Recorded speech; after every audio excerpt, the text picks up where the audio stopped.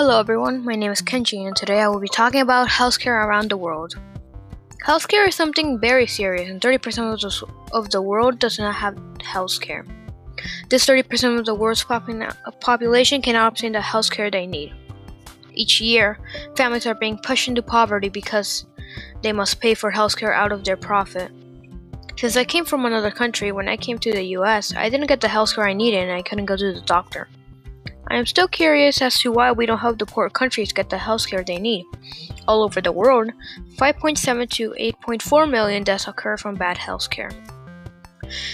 We can fix this by making a fundraiser or inviting people of other countries with bad healthcare, treat them, and send them back to their countries with money. Thank you for listening to this podcast. Bye.